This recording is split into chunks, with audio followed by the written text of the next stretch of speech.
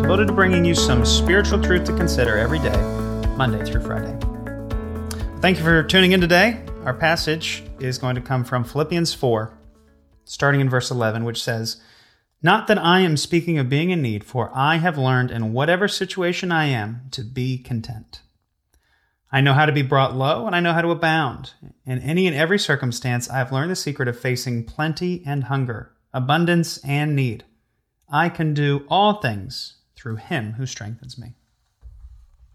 How often do we blame our circumstances for the way that we live? I know I should be reading my Bible more, but I'm just so busy. I know I shouldn't lose my temper like that, but you don't know the kind of day that I had. I'd be so much happier if only my spouse wasn't so difficult. Or I could just get away on a vacation for a few days. Or if I had a bit more financial stability. I confess I fall into the same traps.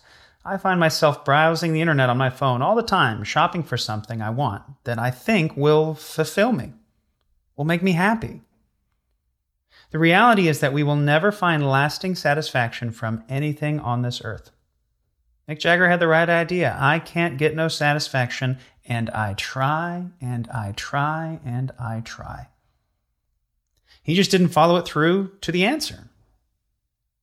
Circumstances and possessions are fleeting, temporary, and there is only place where we can find true contentment. And Paul tells us how in Philippians 4. I can do all things through Christ who strengthens me. 1 Timothy 6:6 tells us, "But godliness with contentment is great gain." Proverbs 19:23 says, "The fear of the Lord leads to life, and whoever has it rests satisfied." Our relationship with the Lord is the one thing that no one can take away from us. And it will ultimately bring us all the things we're looking for elsewhere. Contentment, joy, peace, hope, and dare I say, happiness. I didn't read the whole chapter of Philippians 4, but earlier in our passage, Paul reminds believers to chase joy in the Lord. And when we do face trouble, and we will, Paul talks about it in the passage that we did read. Plenty and hunger, abundance and need. Life will contain all of these. But Paul reminds us, don't be anxious, but to lay our concerns at the feet of Jesus and leave them there in His hands. And when we do, we will find peace that defies explanation. For Abide 21, we've all been reading the book Haggai. At the beginning, we see God's people busy about their own affairs and neglecting God's temple. And what do they get for their labors? Food and drink that don't satisfy, income that doesn't last. The things that they think will satisfy don't. And as they are called back to relational obedience by God's prophet Haggai, they obey. This is not always a common response of God's people in the Old Testament. And what God promises them is blessing. The same is true for us. This doesn't mean that if we fear and follow the Lord, He will make us rich and wealthy and give us everything we want.